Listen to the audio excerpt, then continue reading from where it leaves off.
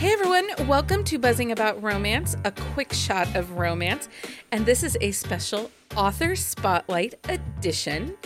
On this episode of A Quick Shot of Romance, we are joined and bringing the spotlight on to debut author Lindo Forbes. Welcome to the podcast, Lindo. Thank you so much, Becky. Thanks for having me. Of course. Before I read your bio, you actually, we donated this author spotlight to the Maui wildfire auction that was put on by Lucy Eden. And, you know, it's just something little because this is fun and we always like to do what we can to help. And you bid on it and won. And now you're stuck with me forever. You didn't know that saying. I had no idea. What a happy coincidence for me, because I'm quite thrilled to be stuck with you forever. Yeah, you cannot get rid of us now. And I adore Lucy Eden. She is like, have you ever met her or talked to her, anything? I've not ever spoken to her, but I've read her books and I could not believe that she didn't, like, I know she ended up getting help, but that she had pulled all that together essentially by herself. It was bananas. Yeah, she is a force. And really, I feel like if you want something done in Romancelandia, you just go to Lucy Eden. Love it. I mean, I've seen videos of her put those boxes together. Oh, she sells those. Like, yeah. Oh. Yeah. And she does it with like her editor and her PA in her Brooklyn apartment. Amazing. So amazing. But I am super excited that you are here with us. Like I said, you bid on it, won, and now I have pulled you into our readathon that we did a couple weeks ago when this podcast drops. And also now you're like stuck with us, like so exciting. Forever. Thrilled about it. That's what she says. I was now. so nervous for you to read my debut novel, The Insufferable Mr. Fletcher. So knowing that you liked it definitely took some of the pressure off. I really did. I really liked it. And it's we'll get into it a little bit too, but one of the things that I really like is the dynamic you brought with these characters, because they each felt fresh and unique. And sometimes, you know, we read coworkers, boss employee. These aren't really enemies to lovers. They're more adversaries. It really, and honestly, it's so funny because whenever somebody asks me, "Oh, tell me about your book," and I explain it, they're like, "Oh, cute, enemies to lovers." I'm like, no, it's a one-sided feud. This poor man is being put through it. He is not an enemy. He's not even in the field of the war. Like, he's not even on the battlefield. Like, she's just throwing. He's still back at base. Yeah. Still back at base, trying to like get a cup of coffee. Like, dude is just. Yeah. And there she is, like, obstacle after obstacle after obstacle. And he's like, but can I just get to the kitchen? Yeah. Well, and one of the things earlier today, I was trying to explain it to someone. I was like, I really liked him because he didn't feel like a project. He's not a hero that I felt like needed fixing. He just needed to be heard. Like, yes, all the pieces were there. He just needed to be able to communicate better. Yeah, and it's funny because, you know, I am very proud to be a part of the romance, like genre romance. I'm proud of what those books do. I'm proud to say that I've joined the ranks of these stories, and still neither of my dum-dums change. Really. Like, at the end of it, they haven't really changed so much as they've understood that there's space. Like, they've had to make space for the other one, where it wasn't really like Junior's not any less like charming and flirty, and like she's not less opinionated. She's not less, domineering. But I think and she Davis gained an understanding. Don't you think that her growth was in her ability to start to understand and recognize that sometimes it's not all about Junior? That yes, maybe she does have to have that moment, bless her. There are other voices in the room. Yeah. Like, I think Becky, are you sure? Because Junior doesn't think that there are any other voices. She really struggles with that.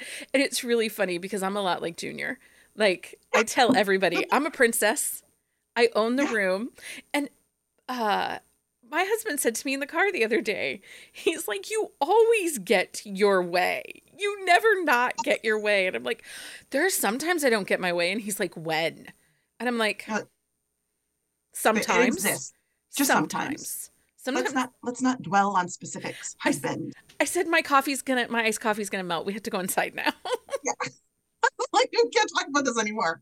Yeah, I just mean in the sense of often there is like a giant growth, and with Davis and Junior, what they had to overcome was their inability to, like you said, to communicate. Like they had a hard time saying exactly what they wanted to each other and still not being heard.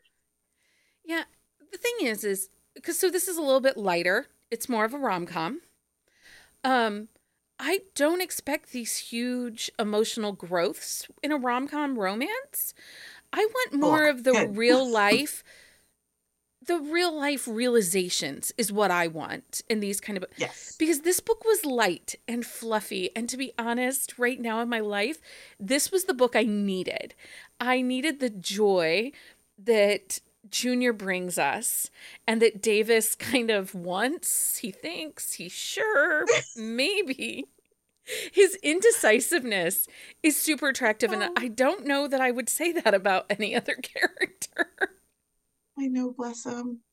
And it's so funny because when I first conceived Davis, he was way more like stern and buttoned down and like whatever. But then as I got to know him, which sounds ridiculous because I invented him, but as I got to know him, it became clear that actually he's just a big old goofball who has to put that on, has to put that stern and like because he's constantly trying to prove no, like where I come from and how I grew up and my challenges to get here do not define me. Yeah.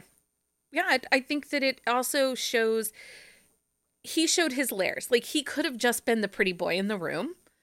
Yes. But because of his indecisiveness and where he has to move and the things he has to do and he puts on, it shows his layers as a character. And again, we get that real life character arc and development that you can see yourself in or see your partner in, which sometimes I like in romance.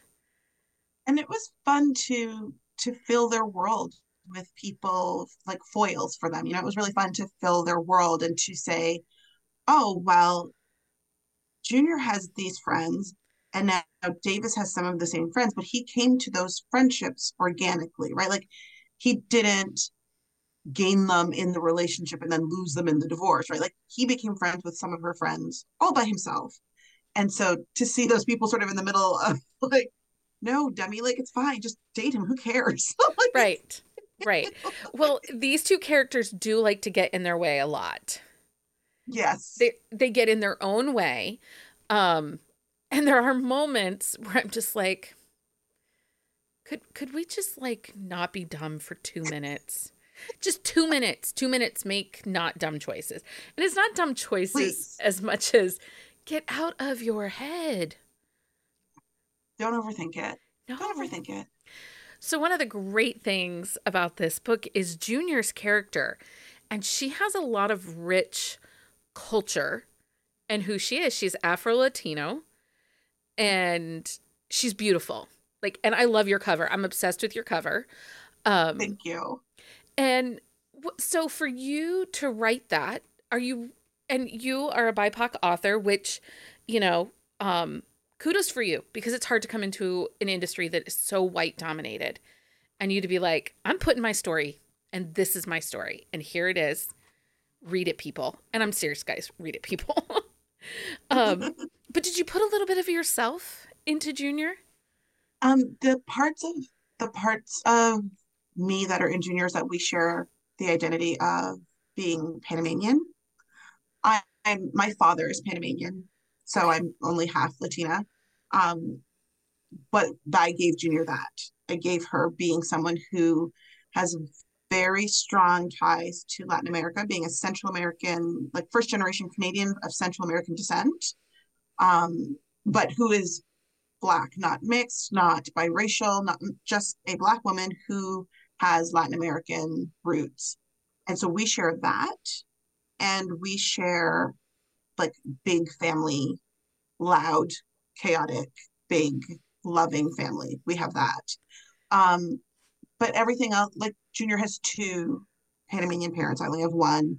Junior grew up speaking Spanish in a way that I did not. I mostly answered in English when my father.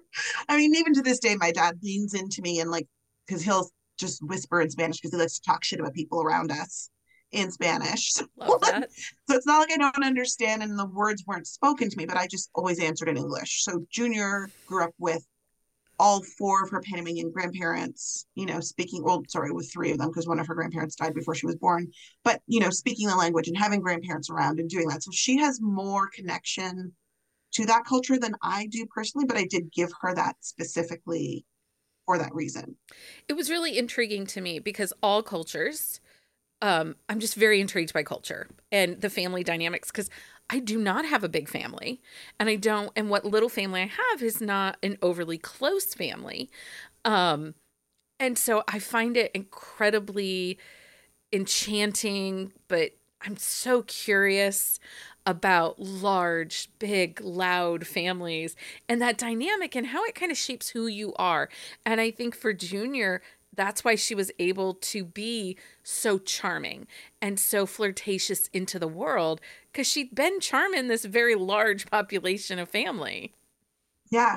And it's also something that I was adamant to show. I'm very, very Canadian, very, very much from Toronto. And this is normal to me to be surrounded by lots of first generation people where everybody that I grew up with had at least one grandparent at home who either did not speak English at all or spoke English with a very heavy accent, whether that accent be Scottish or Greek or Filipino. Like, but there was a grandparent at home with a very strong accent. Yeah. So it was important to me to sort of show that Junior is Canadian and she's proudly Canadian and still has this other thing. Yeah. It's so interesting. My husband's grandmother immigrated from Australia. And Mm-hmm. while I adored her accent, I always wondered, what would that have been like as a kid to have your grandmother who has just a little bit different accent or than everybody Yeah. else? I mean, she was this sweet little Irish Australian lady that, you know, I drank tea mean, and that charmed sounds you. fabulous. Oh, she was a goddess. Like this lady could not say enough nice things about her. Um, Amazing. so charming. Uh, but so Canadian, the book takes place in Toronto. Mm-hmm. And it was interesting because I said something before we started recording. I forget often that Toronto is kind of a hub for the film and TV industry because the backdrop of this book is kind of, I took it to be like an epic fantasy, like Game of Thrones ish Yeah, serial. yeah, I thought of it as sort of like an urban fantasy because Okay. I wrote out the outline of four seasons of this show because the earlier drafts, the earlier drafts had more of the making of it, and I Okay. quickly moved away from that because making TV is very boring. So Do you work I in quickly, TV like on your day I job? do, Oh, okay. yeah. So you're like So totally in it. yeah, so I was like making TV, like reading about going on survey and a production meeting, and like that is boring. So let us move quickly away from the nitty gritty of making TV and let's just gloss over. It's a TV show. There's witches and body snatching, and There's that's all you a need to there's a know. mystic, a fantasy type vibe. Yes. Um, but again, it brought up and made me remember that Toronto is this hub for the movie industry.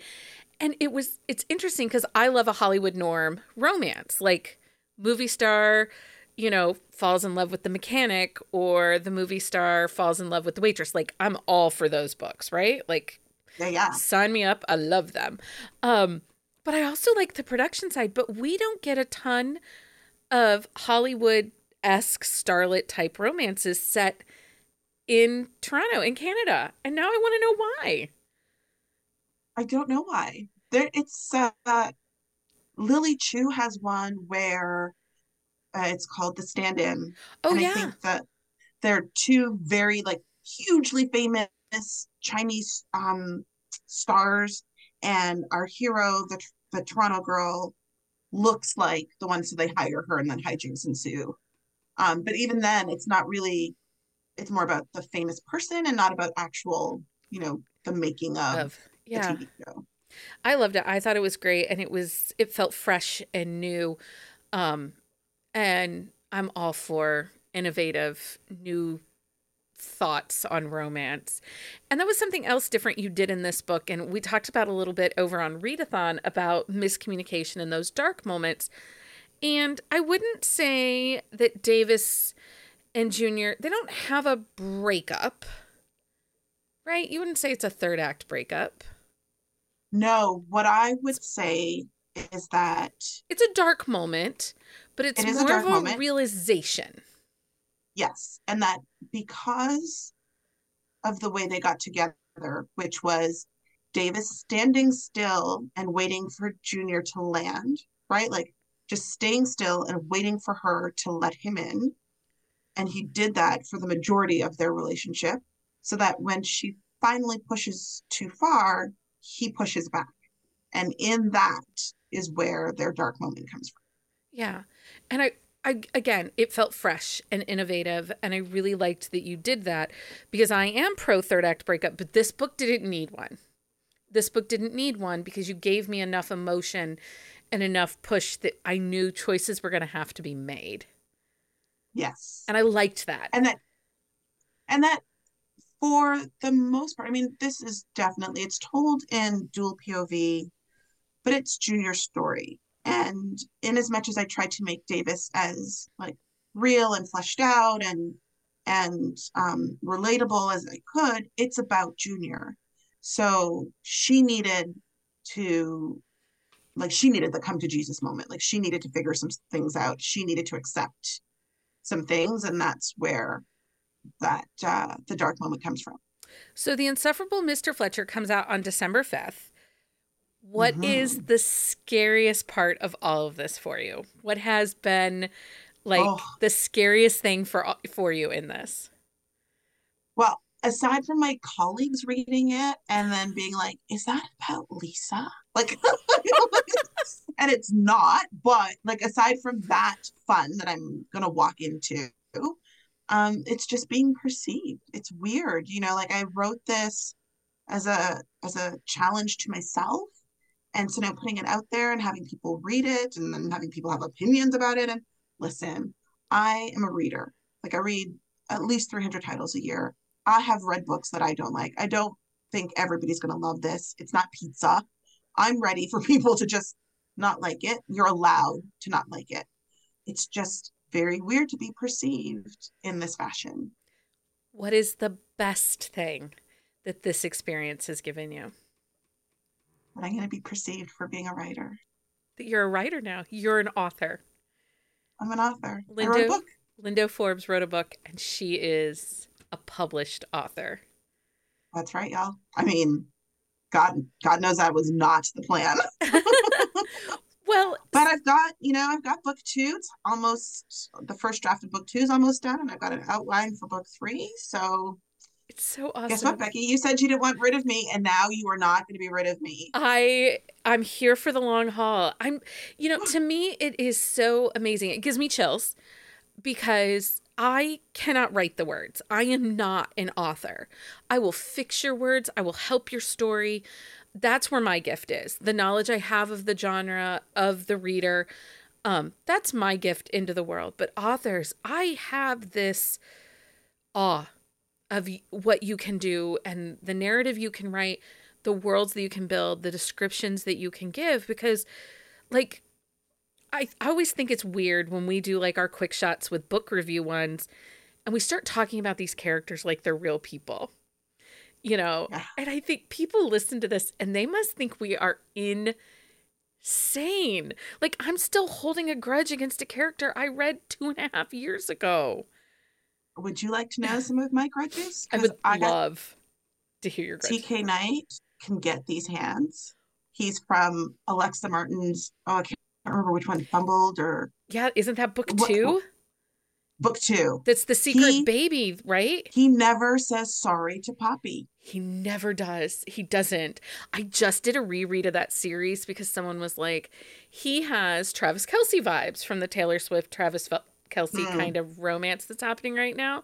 And I was like, does he? He I does. wouldn't say that. And I was in for the whole thing. I understood how it came to be that the baby was like I was in the whole way. I even understood why he reacted the way he did when she said, "Okay, I gotta tell you something. I have a kid and it's yours." And I was like, "Girl, what?" Like all of that was fine, Yeah. but he called that woman everything but a child of God, and he never said sorry. Yeah. Trevor Kyle Knight, listen, sir. You should Also, send Alexis a message and be like, sister, I need you to know he and I, fisticuffs, duel at mhm. dawn. And then Denise Williams, How to Fail at Flirting. She has a character named Davis. Her Davis is a bad guy. And I can't remember the love interest name, but I'm mad at him because, sorry, spoiler if you haven't read it, it is a delightful book. At the end, there is some very, very dubious consent business going on, and he gets caught. The bad guy, Davis, gets caught basically attempting to assault our hero, and the love interest comes around the corner and says, Jolie, like, how could you touch her? La, la, la, la, la, la. But at no point does he say, no means no, because that was the bad Davis's argument. It was like, well, she said it was okay. Like, she said, yes, she was all over me. And at no point did he say, it doesn't matter if she was all over you. I heard her say no. You should have stopped. Dude, the fuck? Yeah. So I think Denise Williams likes to kind of toy with our emotions a little bit in her books because Right. Fastest Way to Fall, Mm-hmm. like the hero in that book, I want I think is Wes. Wes is the hero in that book. And he's kind of playing hidden identity, like he's the owner of the app, but also training the heroine. Have you read that one? I started it, yes. He he makes me so mad because I was like, oh, he's like this really cute cinnamon roll. But then in the end, he kind of was a bit of a douche. And it was Right? like, Mister, Mm-hmm. please, Mm-hmm. sir, could you?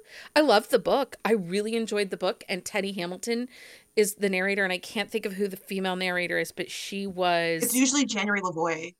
she was amazing. I'm going to look because Najama Karma. Okay, because usually January Lavoie narrates Denise's books, and January's amazing. Yeah, Najama Karma, she's very good too. Very good. Um, yeah, it was just like, he kind of See? was an So I'm ass. just saying, I understand the whole, these people are not real, madam. Stop being angry at fictional people. I won't. I will not. No. I say nay. They deserve my ire. You know who else deserves my ire? Fitz. He was awful to Millie. It's Sherry Thomas's Tempting the Heiress, something the Heiress. The historical. What are we talking? And he was in love with someone else. He's impoverished Earl. She's the tin goods heiress. Uh yeah, he's another one. Fitz. He can get it. He can take it. Yeah. Yeah. I'm gonna punch him right in his aristocratic nose. I have more than once messaged an author and been like, I'm really pissed off you. There's one author, Lexi Ryan. I loved the heroine in the hero in her first book of her Jackson Brothers series. Like, I loved them. It was a Hmm. runaway bride, a nanny romance. He was swoony. He was so good. But part of the reason that she ends up being a nanny for him is her sister's the one who actually took the job. But her sister slept with the sister's groom that she ran away Oh, from and ended up pregnant by the groom. And they told her right before the wedding, and she ran away and took the nanny job for her twin sister. In the final book in that series, the author gives a redemption arc to the sister that slept with the groom. no, thank you. And in No, the thank end, but in the end, I hated the first couple because the sister did everything they asked her to do and more. And she asked for no help. Like, she was doing it all. She was paying her penance. She said her sorries. She said what had happened, and young and naive, and got taken advantage of, and paid the price. And the sister and the husband at that point were not kind to her, and were not like swoony, like completely unforgiving, and almost like mean to her, to the point that they were ruining things that were possible good for her in her life. Mm. And I'm like, I emailed Lexi Ryan, and I'm like, friend, we have a problem. And she's like, Becky, what's going on? And I was like, I'm really mad at you. And she's like, oh my God, what did I do? I was like, you made me like them and hate them, and I'm really upset about this. And she's like, oh, you're welcome. Like, mission accomplished. Yeah, it's one of those, I like a redemption arc, but when you make me love the villain and turn the good guys into the bad guy, I don't know how I feel about all that. Yeah, it's a lot. It's a lot. You know what you should do, Becky, to make yourself feel better? Get yourself a nice something to drink, curl up with a book, and that'll make it better. It will make it feel better. I'm reading all these fun holiday romances, like these little novellas. I love this time of year, and all the little surprise releases that we get this time of year. They're so fun. They're so fun. But the Insufferable Mr. Fletcher also brought very good, happy, warm, fuzzy couch vibes. So people should check that out. You. You're welcome. Yes. Okay, so Mr. Fletcher is out December 5th. It's a close proximity, coworkers, rivals to lovers. Opposites attract romance. What is next? Because I'm not giving you time to sleep. No. Next, we follow Lee, who is one of Junior's best friends, as she tumbles into a relationship with a younger man. So Lee's whole thing is that she has always, always, always been the responsible one. So that when she meets Quincy, who is, I believe, 12 years her junior, she's like, that is irresponsible. That does not make any sense for me to pursue anything with you, young man. Thank you for your interest. It's very flattering, but I bid you good day. And so we follow Lee as she tries to figure all those pieces out. And of course, Junior shows up and says, "Get it, girl, whatever." Because Junior, still happily in love with Davis, is a hedonist at heart. Which I love. Which I absolutely love. Lindo, thank you so much for coming on and talking about the Insufferable Mr. Fletcher with me. Thank you for including me now in your web of romance. You're so welcome. You can never escape the chaos. Once you're in, you're stuck. Love it. Like I said, everybody, you can find the Insufferable Mr. Fletcher wherever you buy books.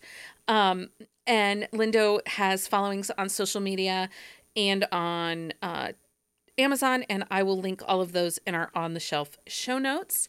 And I'm at Lindo Forbes at most. Like, it's the same handle at most of them. Yep, I have a list. It'll be in all of our show notes, so you can go over and follow her and get signed up for all the things.